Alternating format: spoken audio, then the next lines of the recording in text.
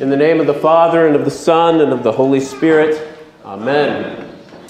Well, if you do a Google search for the word paradise, what do you suppose you will find? Well, you may see plenty of photos of warm, inviting, tropical, exotic destinations, or you may find links to various businesses that specialize in offering all the pleasures of life.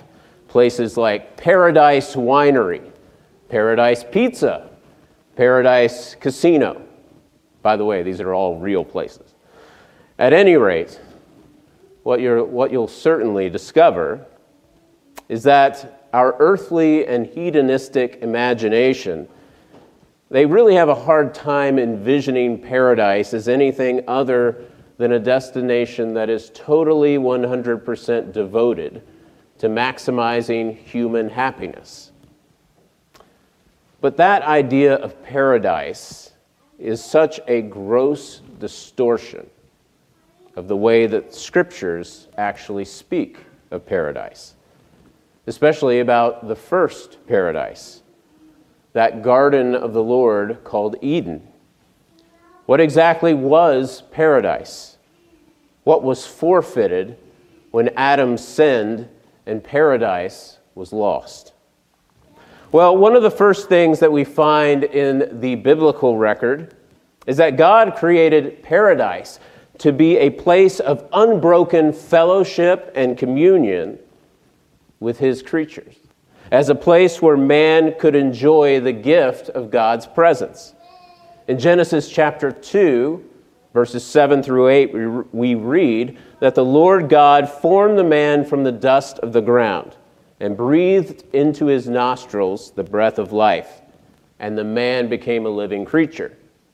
And the Lord God planted a garden in Eden, in the east, and there he put the man whom he had formed. A couple things to note here. God created Eden to be a gift for Adam. The text says that first Adam was formed out of the dust of the ground, and then, after creating Adam, God creates a paradise for him to live in.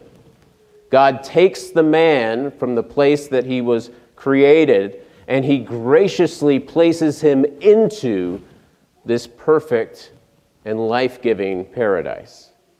God builds Adam a home, in essence, where he will enjoy unbroken fellowship with God. God doesn't hide himself from Adam, but God creates paradise to be a place where Adam will experience God's continual, uninterrupted presence. We see this most clearly in the fact that God speaks to Adam. God gives Adam his word. And we know that whenever the word of God is found and heard, there God is truly present. In Eden, God blesses Adam. He blesses him with the gift of vocation. God makes Adam the ruler over his entire royal garden. He is given the trees for food. He is given dominion over all the animals. We see this in the fact that Adam names all the animals. God even blesses Adam with the gift of companionship. Adam will not have to keep and guard this paradise alone. God creates a woman from Adam's side, and he brings her to the man in order to be his intimate and consummate helper, bone of his bone and flesh of his flesh. In all this, we see that the first paradise was far from this pagan idea of just a pleasure garden.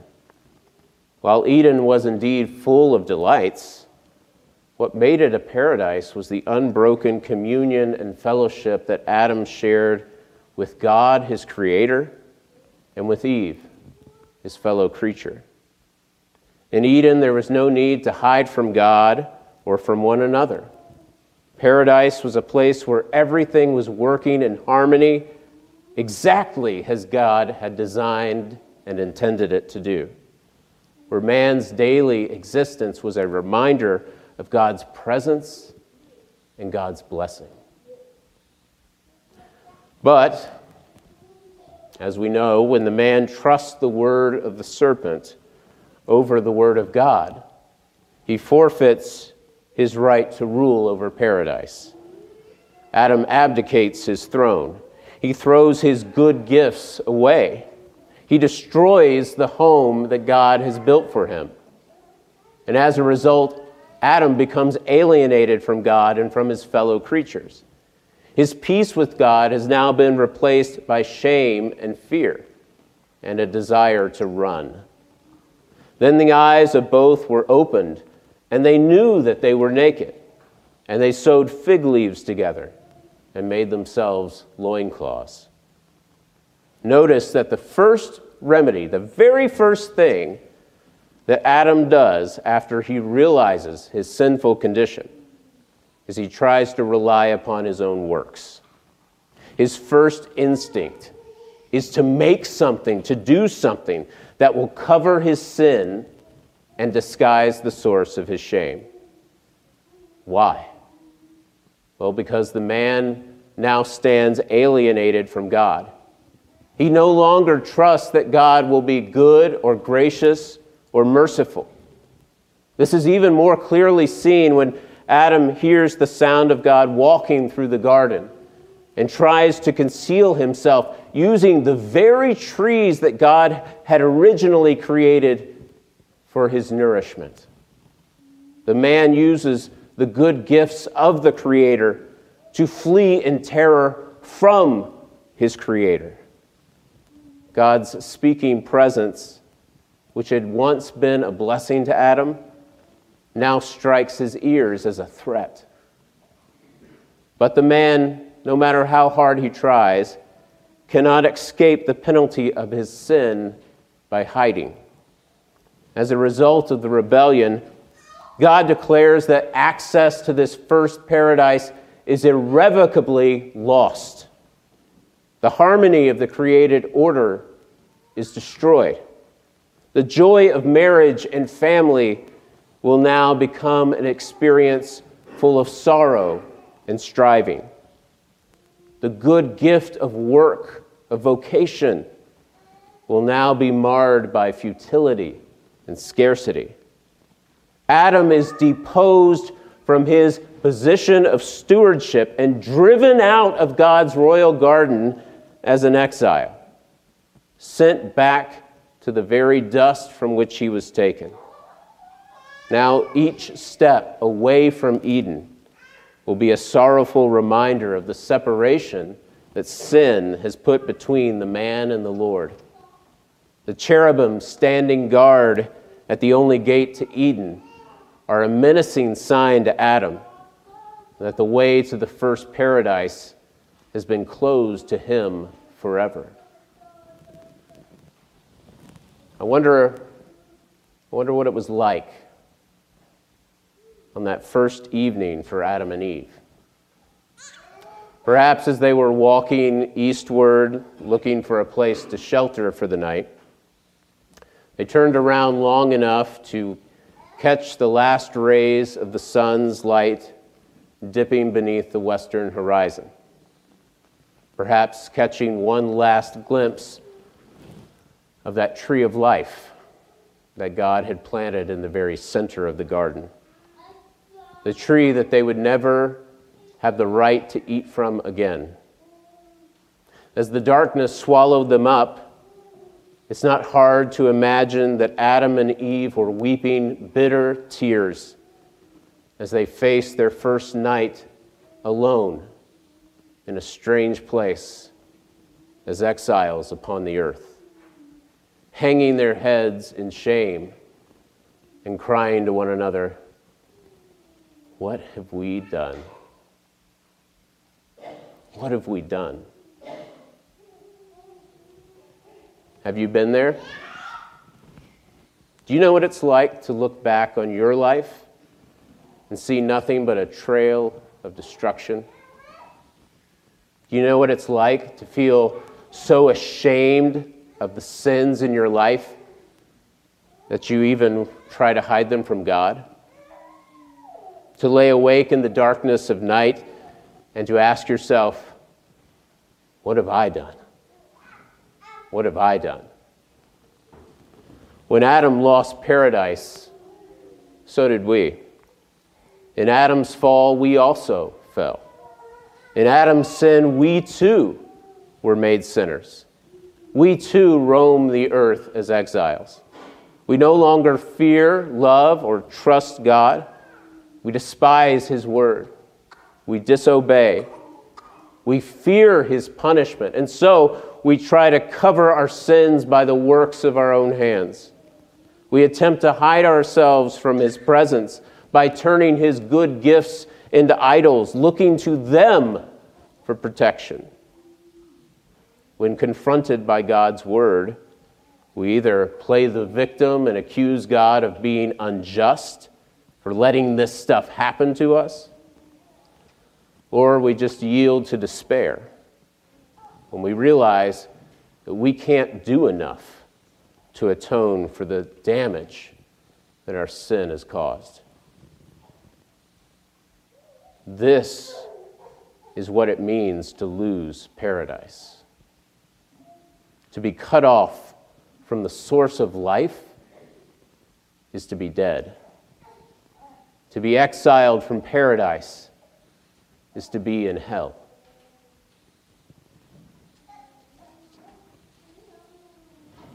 And yet, even though the way back into that first paradise was closed, God's fatherly, divine goodness and mercy, His love for us, was by no means exhausted. The man and the woman are not sent out of the garden empty-handed. They are given a promise that one day God's curse will be swallowed up by His word of blessing. That alienation from God is not to be their final sentence. Though the way back into Eden remains shut, God promises them that one day the doors to a better paradise will be open wide. When God curses the serpent, He says to him, I will put enmity between you and the woman, and between your offspring and her offspring. He shall bruise your head, and you shall bruise his heel. Here, God promises the birth of a second Adam, a faithful Adam who will undo the transgression of the first. This is a clear prophecy that points to Jesus Christ, the offspring of Mary. In our gospel reading this morning, we see this prophecy being fulfilled as Christ is driven out into the wilderness by the Spirit, where He resists each and every temptation that Satan throws at Him. Whereas the first Adam transgressed by believing Satan's lies, Christ shows that He is the faithful Adam when He disarms Satan over and over with the words, "It is written, it is written, it is written." But we see this prophecy fulfilled most fully, most clearly at the cross, where Christ hangs on the tree of death in Adam's place. He shares in the shame of Adam's nakedness. Only for Christ, there's no hiding. He is displayed as a public spectacle, enduring the humiliation in all of its fullness that Adam tried so desperately to hide himself from. At the cross, Christ shares in Adam's exile. He tastes the abject misery of being banished from God's presence. In a mystery known only to God, Christ even suffers the agony and the torments of hell as He hangs there on the cross and cries out, my God, why have you forsaken me?"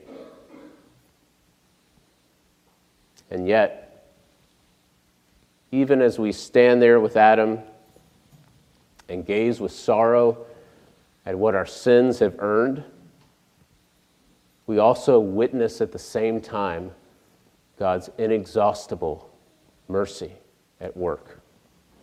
As we look upon this horrific spectacle, we also begin to see something incredibly wonderful, something incredibly beautiful. Because before our very eyes, the tree of death that Christ is hanging from begins to transform into a tree of life. The wounds on his body that were put there as the fruit of sin now become for us a life-giving food, a medicine that gives immortality and healing. The hard and stony ground that was sprinkled with the blood and water that gush out of Christ's side now begins to soften and begins to bring forth new life, spreading its growth as far as the curse is found. And then it dawns on us, as we stand with Adam at the foot of this tree, we realize where we are. We are standing there in a new paradise.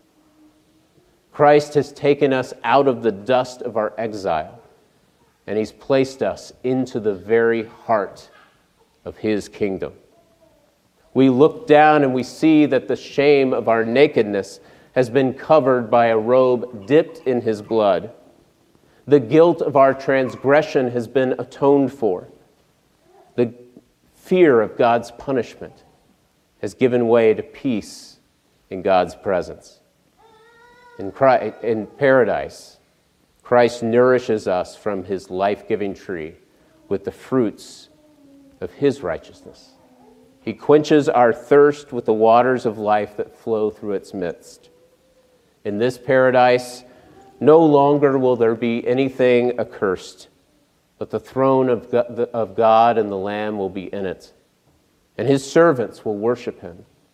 They will see his face, and his name will be on their foreheads, and night will be no more. They will need no light of lamp or sun, for the Lord God will be their light, and they will reign forever and ever. By his death and resurrection, Christ has redeemed us from the curse that plagues all who share in Adam's fallen and sinful nature.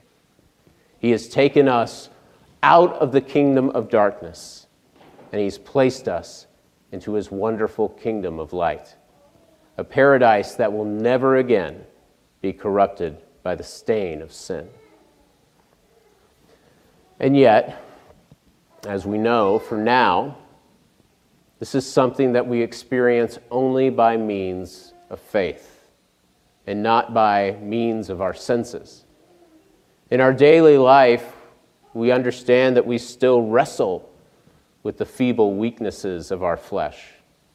As we make our pilgrim journey, we still have to fight those feelings of alienation and loneliness. And so, until the day that we can finally see paradise with our eyes, Christ has given us a foretaste of this paradise right here within the walls of his church. As he first formed Adam from the dust and brought him into the garden, so God forms us in the waters of our baptism. He makes us new creations, and then he places us into the very midst of his church, where he guards us by his Spirit, and where he keeps us through the power of his wonderful words and promises. He gives us the continuous gift of his presence through the preaching of his word. He feeds us from the tree of life with the fruit of Christ's body and of his blood. He gives us fellowship with one another. He blesses us with the gift of vocation. By his Spirit, he gives each of us various gifts to be used for the building up of the whole church. He even makes us ambassadors. Ambassadors who will carry this word of reconciliation, this gospel, to those who are still outside the gates of paradise.